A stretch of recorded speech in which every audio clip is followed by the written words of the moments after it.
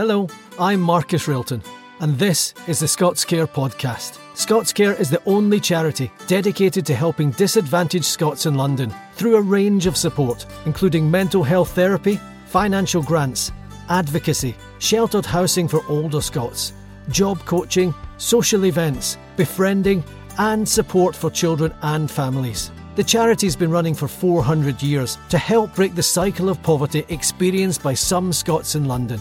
In this series of the Scots Care podcast, I'll be chatting to celebrities and supporters of the charity that have forged a life often away from Scotland and about the ups and downs that can bring. Joining me this week on the podcast is businesswoman Christine Esson. Christine is the co-founder of the Scottish Business Network, an organisation that helps Scottish companies develop and grow globally. She's also an ambassador for Women's Enterprise Scotland, breaking down barriers for women in business. Christine is a wonderful example of success, not just in London, but the world over. And it's great to have her on the programme today. Scots Care. Hi, Christine. Hi, Marcus. Thank you for being on the Scots Care podcast. I know you're really busy. It's a pleasure. Always good to talk to another Scot about life. I know you're based north of the border now, but you do a lot of business south of the border, and you did live in London for quite a while, didn't you? That's correct. In fact, I just returned yesterday evening from being down in London. But yes, I'm now living in Glasgow, in my home city of Glasgow. I'm a proud Glaswegian. And yeah, as most Scots do, we commute back and forwards, not only to the rest of the world, but down to London. London and England being Scotland's largest export market. Whereabouts in Glasgow were you brought up?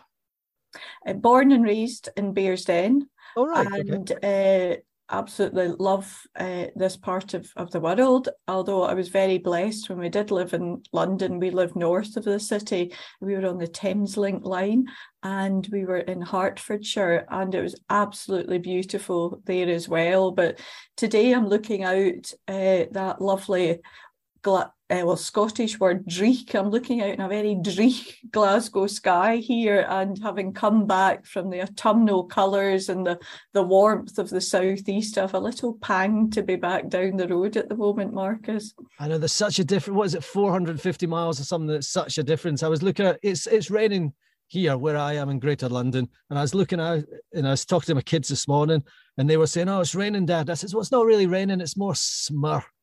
And my 9-year-old boy said, He went, "What's smur?" So I said, "Smur." It's kind of like really wet rain. You know, it's so Scottish. It's smur. You know, so what brought you to London? What brought me to London, as so many Scots, it was work. At the time I made the move, I was working for the Irish government. I was working for a fantastic organisation called Enterprise Ireland, the Irish Trade and Investment Board.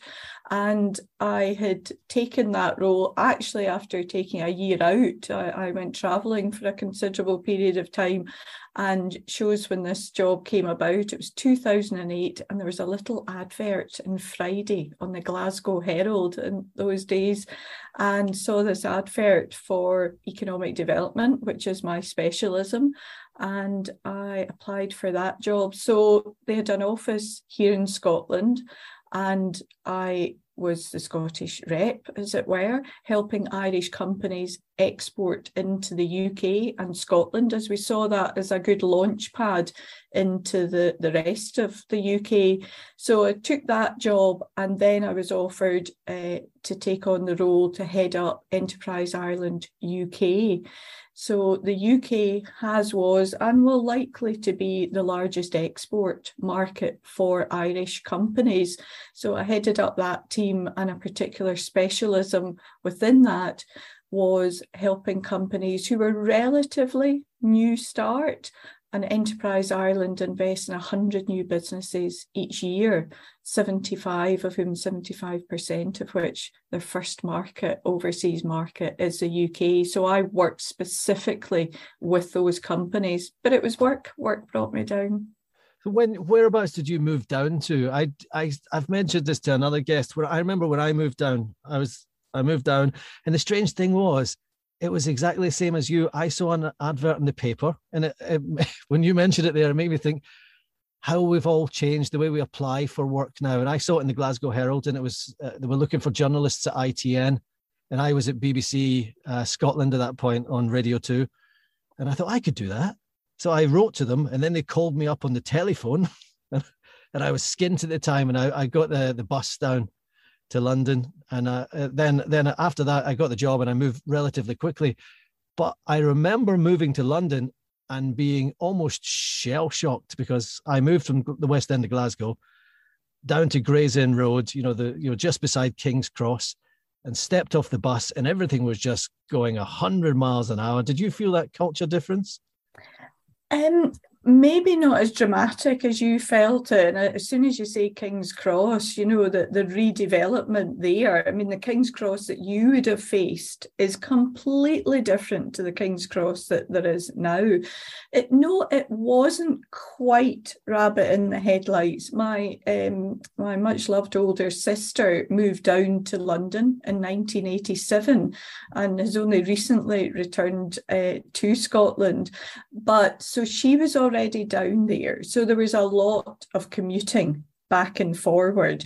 And then through my job with Enterprise Ireland, because I was already working, I would work, a couple of days, if not a week, a month in London. I took the flight into London City from Glasgow and then took the line along. Our office, their offices is in Shaftesbury Avenue. So I was, coming out at Covent Garden, and quite often I could leave from Glasgow and be in quicker than somebody coming from another part of London or the suburbs there. So for me, it wasn't a culture shock. I had been travelling a lot, and having my sister there, there was a lot that I thought I knew. However, I would always say I'm a city girl. I've grown up in a city, fabulous city of Glasgow, but London is on another level. It really is. And I mean, it's huge. And in that way, it's interesting you talking about the travel. And my wife was working in Wapping for a while, and we're in Greater London. So you're still on the outskirts of London, but it would take her 2 hours to get there. She would drive to the train station, get the train to Waterloo, and then the tube to somewhere else, and then another tube, and then she would walk. And I always thought when she was doing this job, I could get to Manchester by the time it took you to get to Wapping. It is crazily big. But you've moved back now to the West End of Glasgow. I'm quite envious of that. I do love the West End of Glasgow. I spent a lot of time there when I was growing up. What was it drove you back, or what was the catalyst? The catalyst, I think just circumstances happen. And we moved back, in fact, a year ago this week. You and I are recording this at the end of October, Marcus, but it was a year ago this week. It was a number of things, but primarily we'd always kept our home here in Scotland because we knew we would come back at some point. And my husband, part of my story is the fact for 20 odd years, my husband hasn't lived in Scotland. He is a Glaswegian like me, but sadly, as so many of us find, career-wise, he moved out of the country in order to develop his career. So Alistair has lived and worked in Ireland, interestingly enough, not at the same time I was working for the Irish government, but he's lived and worked in Ireland, lived and worked in South Africa, worked in Germany, worked in London. And Alistair retired just before COVID. And so I think just circumstances. I can't say there was one big thing, but sometimes you just go with the flow. And Alistair and I just sometimes just go with the flow. And that flow has brought us back to Scotland. ScotsCare has a dedicated employment service to help people back into work. Our job coaches can help with skills ranging from writing a CV to building confidence in interviews. Job applications can be tough, and we're here to help with this too. Now, what I want to talk to you about now is the Scottish Business Network. You are the founder of the co-founder of the Scottish Business Network. What was it inspired you to create this? Was it all the back and forth you were doing and seeing a niche there or seeing an opportunity? Yes, to that, seeing a niche, seeing an opportunity. I mean, any business, you have to address a market gap, a market opportunity. And the market gap and opportunity that myself and my fantastic co-founder, Russell Dalgleish, identified, there's 346,000 businesses in Scotland, yet only 11,000 of them export. That's just over 3%. And in fact, 100 businesses account for 60% of Scottish exports. Wow. So there was a gap there in order to help and support companies who have the ambition, the passion and commitment to go global. And what we do is very, very simple, is we make meaningful connections. But the driver behind that was the fact that, as we spoke earlier, I moved to London. I was working for the Irish government with the Scottish husband. I just needed some Welsh link there, and I could have had the full suite. But I would be out morning, noon and night telling the story of great Irish entrepreneurs. And, you know, that is fantastic because they have a wonderful story to tell. But I started to wonder, who's telling the story of great Scottish entrepreneurs? Who's telling the story of Claire Campbell, of Prickly Thistle, first woman to own a weaving mill in the Highlands of Scotland? Who's telling the story of Karen Somerville, of Angel Share, a fabulous glass-blowing business in Bridge of Islands, just won a phenomenal export award to take her into the Far East, of Glencraft, who are mattress makers, the royal family, who do, again, phenomenal work out in the Far East. Who is telling their story to the Scottish diaspora? And you know yourself, Marcus, and maybe people who are listening to this as well, know that when you're down south, or even just out with, another good Scottish word, when you're out with Scotland, finding those stories about great and current Scottish entrepreneurial activity is difficult. So I met, quite by chance, Russell Dalgleish in a coffee shop one day in Tottenham Court Road.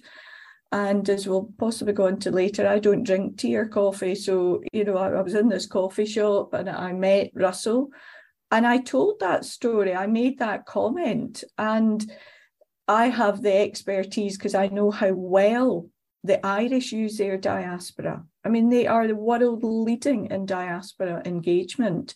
And Russell has a great link and a, you know, great understanding of the entrepreneurial ecosystem in Scotland. And it was bringing those two elements together to address a clear market gap in helping Scottish companies go global. I think when I look at the members of the Scottish Business Network, I'm blown away because I kind of think, wow, it's just so interesting. There's so many interesting people there. And be all doing all these interesting things. And did it grow quite quickly? I'm always amazed at how English people, Welsh people, Irish people are friendly, but you know, Scots, I find, maybe it's because I'm Scottish, we're all particularly friendly. Did it exceed your expectations? The growth? Oh, absolutely. I thought this would just be a nice wee thing to do in parallel with my job with Enterprise Ireland, you know, a couple hours a week, maybe. And it just grew like topsy. But I think, yes, Scots are friendly. Yes, we like to get together, but we also don't suffer fools gladly. And I think we are all so busy. Not just in business, but in your own personal time, and particularly in London, because if you go to something out with your work hours, there has to be a purpose. Because, you know, we spoke there about your wife's 2-hour commute. Most people have that commute. Most people are thinking, well, this is lovely to go to the theatre, but I don't know about you, Marcus, but I'm always thinking, right, okay, hopefully they won't go for an encore in that show, because if they leave now, I can get up to King's or St Pancras and I can get the Thameslink home. So for me, it had to have a purpose, and it had to be a clear, identifiable purpose that people could get behind. So yes, friendly, great, we love to network. but it had to be clear in its message. And the message is, we will tell you practically the stories and the ambition of Scots and Scottish entrepreneurs, and they will very clearly share with you their laser-focused ask, and that is our USP. I don't want someone saying, yeah, here's my business and here's how I'm aiming to grow the business, because I always say, right, what can Scottish Business Network across the world do to help you? And they have to be laser focused. Don't tell me you want to speak to someone in HR in an engineering company in London. No, I want to talk to Christine Esson, who's head of HR in company X in London. Why? Because I believe our software product meets their needs at the moment, because I've seen through they're going through a significant change. Be brief, be specific, be gone. That's quite refreshing, Christine, isn't it? Because if I get that introduction and then I come to you, you can say yes or no, and then we can all move on and we can remain friends, but at least there's no gray area about it. Our mantra is, or our statement is, we make meaningful connections. So you need to know what it is you're wanting from us, what it is you want from our community, because we're all busy. But what you have as a community, we haven't spoken about it, but a lot of this is about trust.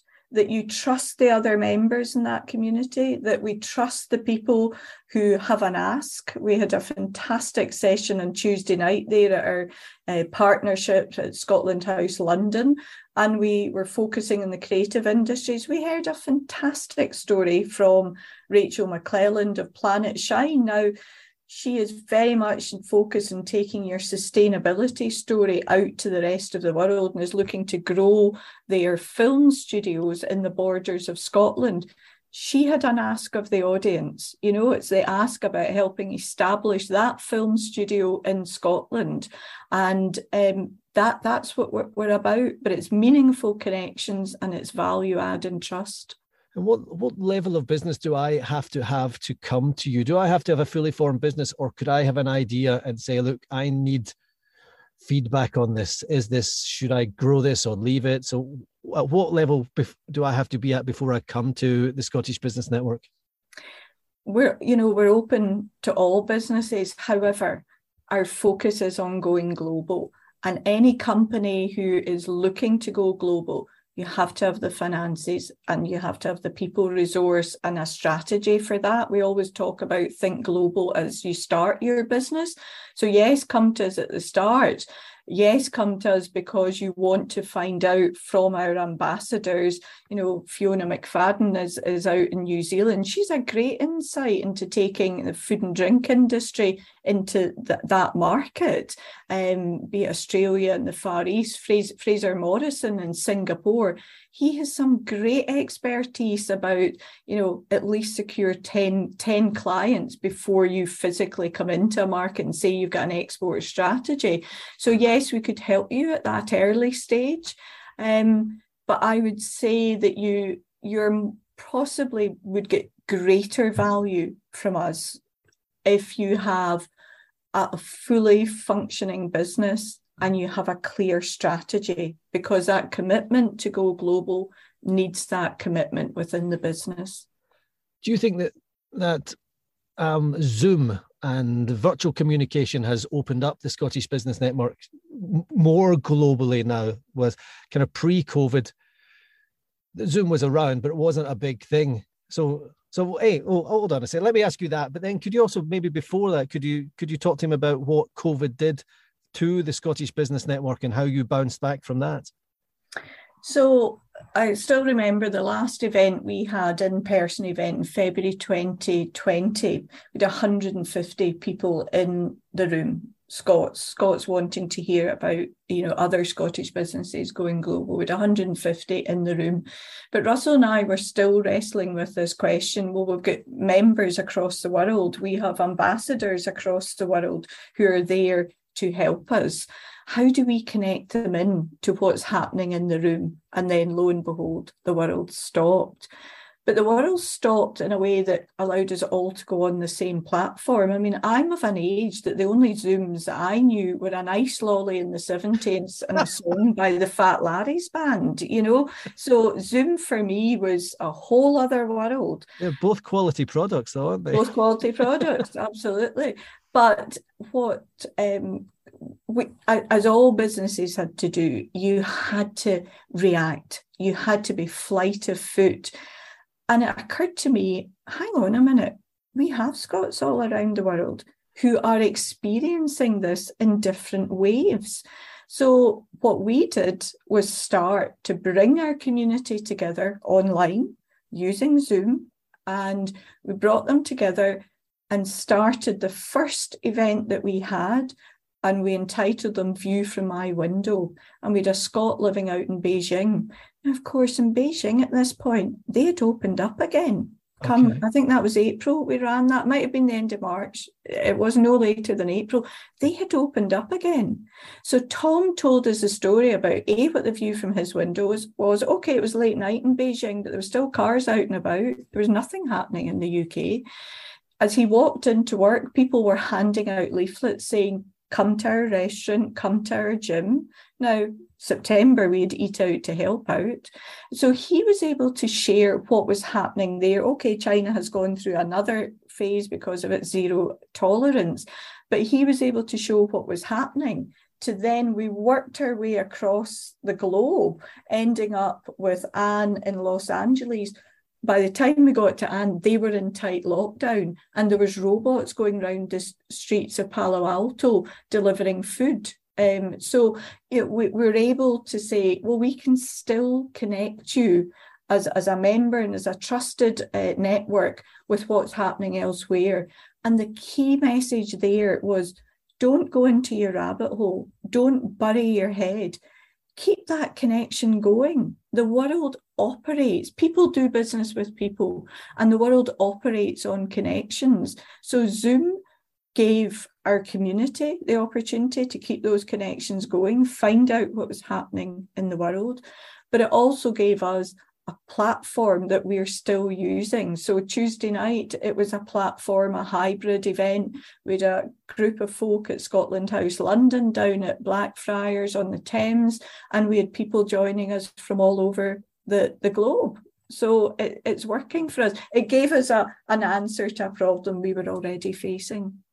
You mentioned earlier, you were talking about Scottish Business Network ambassadors. Now, you're an ambassador for the Women's Enterprise Scotland. Could you tell me how that works and what that is? Sure. Women's Enterprise Scotland, something I'm incredibly proud to be an ambassador for, came out of the fact that women-owned businesses in Scotland account for 20% of the business base, and we contribute 8.8 billion to the Scottish economy. Now, already the Rose report, which came out in 2019, Alison Rose, head of NatWest, if women started businesses and scaled at the same rate as men, that would bring another 250 billion to the economy.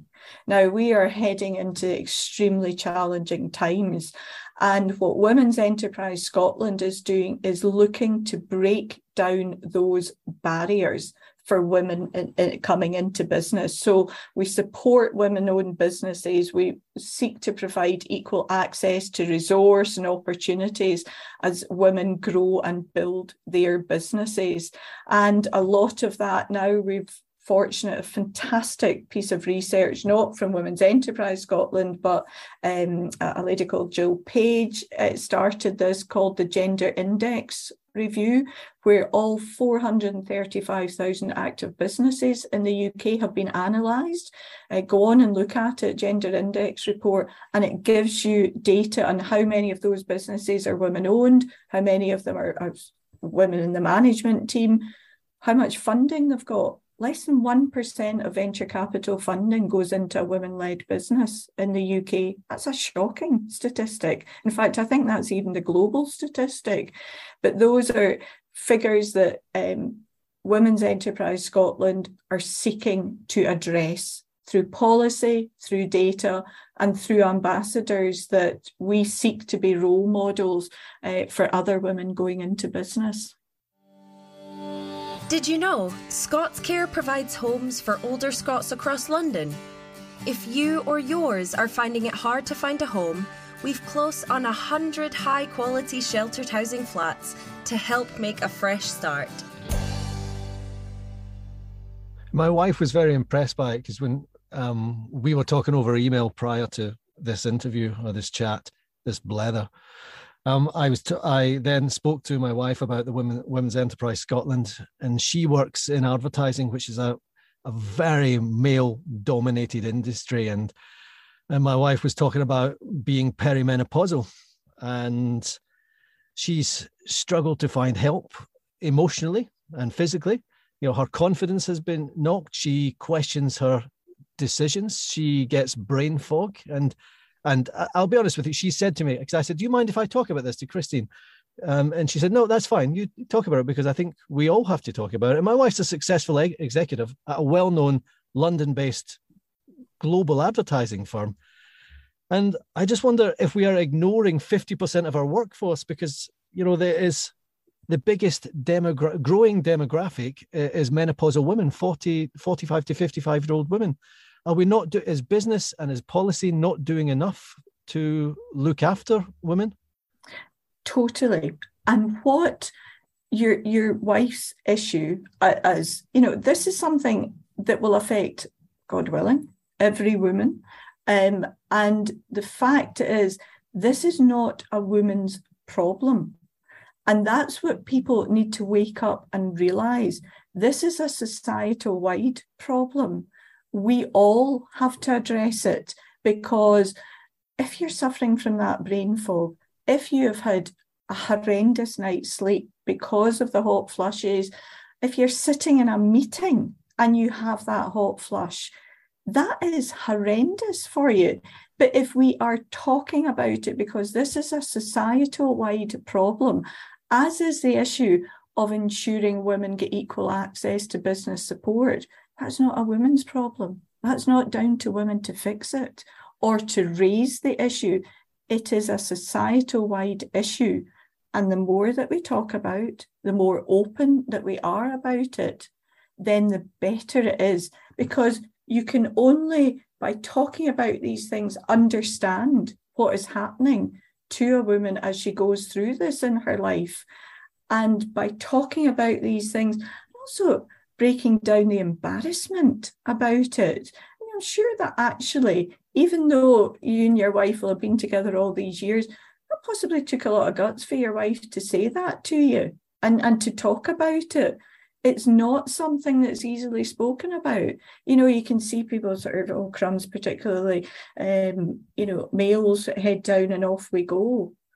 But this is something we need to address. We are disabling a significant amount of our workforce, yes, because of the economic conditions, but also because of society not opening up and being aware. These are the challenges we're all facing. Yeah, I read a statistic from the Office of National Statistics the other day. It said 10% of women are leaving their job because of what they are going through. And I suspect some of that is because emotionally and physically they can't handle what's going on, but they're not getting supported. And another part of it will be, like you talked about, like the embarrassment of going into work and colleagues not understanding or acknowledging what they're going through. Yeah, I mean, that you start to think you're going mad, and you know, that whole brain fog thing, forgetting things. And so often, as was identified during, COVID crisis, the fact is that women, and I often, when I'm asking people, what is it you do? What is it? I don't often say, what's your job? I don't like that question. I often say, what is it that keeps you busy? And people will always start if they have a job. And for me, anybody who I worked with in the workplace who was also a wife, a mother, a carer, you're balancing all that as well. Meanwhile, because of who you are, you're going through this menopausal situation and the impact that has on you. And you talked about it there, your feeling of self-worth. And for many women, it's such a you've moved on in life, you're no longer of childbearing years, that has quite a significant mental impact on people. As I say, we need to talk about it. So thank you for raising that question with me.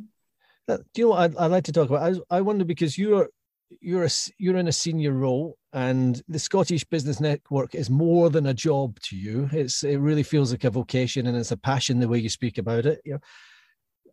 Can you create a work-life balance? Have you got that? Good question. If Mr. Esson was sitting here, the answer to that would be no. I just get an awful lot of fun from it. It is fun. It is flipping hard work. Absolutely, really, really, really hard work. But I meet such interesting people, and the opportunities that Scottish Business Network has given our members, the growth opportunities that our members have benefited from, is phenomenal. And when you see that, and when you see the connections that are made, and a lovely story is about Jamie Harris of Essence of Harris. If anybody wants that moment out of your day, have a look at Jamie McGowan's feed, and he talks about living life in Harris while he travels around the world.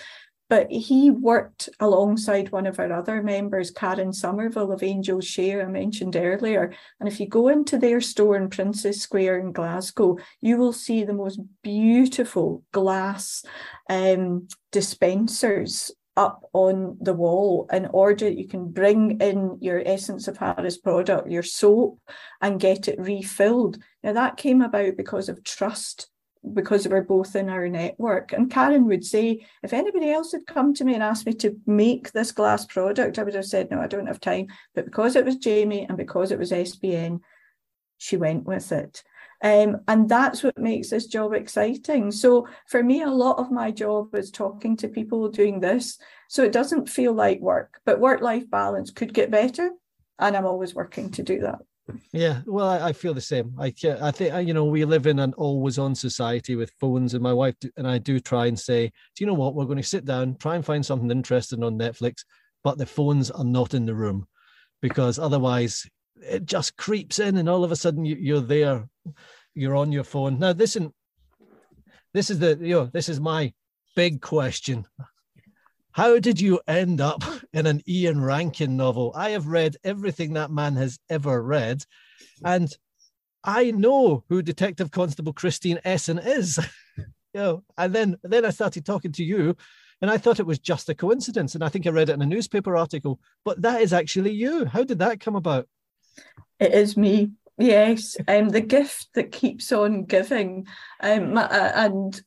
Last week he started talking about me to Janice Forsyth on BBC Radio Scotland, and my brother-in-law nearly smashed his car because you're flipping it, and he started talking about Christine Esson, who is a real person. How did that come about? That came about because a very, very dear friend of mine, Lorna Huyenga, took a table at a charity night many years ago in Glasgow, and the charity was Nordhoff Robbins, a fantastic charity, yes, music therapy charity. And, you all turn up, and on the table is that thing of things that you can bid for. And one of them was be a character in the next Ian Rankin novel. There was a bit of drink consumed there, but I started bidding and bidding and bidding till eventually Ian Rankin stood up, because he was in the room. And he said, look, I can tell there's two people in this room who really want this. So tell you what, I'll put you both in. Oh, fantastic. So that's how it came about. But we could do a whole podcast on the impact of that, and the number of people that sidle up to me, literally from across the world, who will walk up to me and say, that Scottish author, Ian Rankin? And I always know it always starts with that question. And there's always a kind of sidling up. And I go, yes, because I know what's coming next. And they go, have you read this book? There's somebody. And my point always is, how many Christines do you know? Oh, not many. Okay. Other than myself and my husband, how many Essons do you know? Oh, nobody. Such an unusual surname. And I went, it is me. Because it's me even more so because, as I mentioned earlier, I don't drink tea or coffee. And the key thing about Detective Constable Christine Esson is she drinks hot water. And that was an email correspondence between Ian and myself, because he asked you before you go in the book, would you like to be a goodie or a baddie? And because of what I've just described, I have a very unusual name. That I said, I better be a goodie. But please, whatever you do, Ian, don't have me as girl in the coffee shop, because you see, I don't drink tea or coffee. I'm actually, you see the looks I get in coffee shops. I'm a very cheap date. That was what I said to him. And that was taken almost verbatim and put into Standing in Another Man's Grave, the book that I first appeared in, which was fantastic because that was a return of the fantastic Rebus character who had retired earlier, but because Ian Rankin writes them in real time, there had been a change in Police Scotland that allowed those who were of a certain age to come back into the police force. So I knew I was going to be a character, but I didn't know what book. And of course, when it was discovered that it was Rebus coming back, I was like, yes, not just a character, a recurring character. Returning character. But I'm glad you've noticed. I have family members who've read books and I say, oh, really? That's me. I have a cousin who it had to be pointed out to him that Christine Esson was. I never really thought about that. Yeah. So honestly, we could do a podcast of what happens when you become a character in a book novel. That's brilliant. Maybe we shall. Christine, thank you for joining me today. It's been an absolute pleasure talking to you. Best of luck for the future. I'll speak to you soon. Thank you, Marcus. It's been a pleasure. Scots Care. For Scots in London in need of support, financial, practical or emotional help.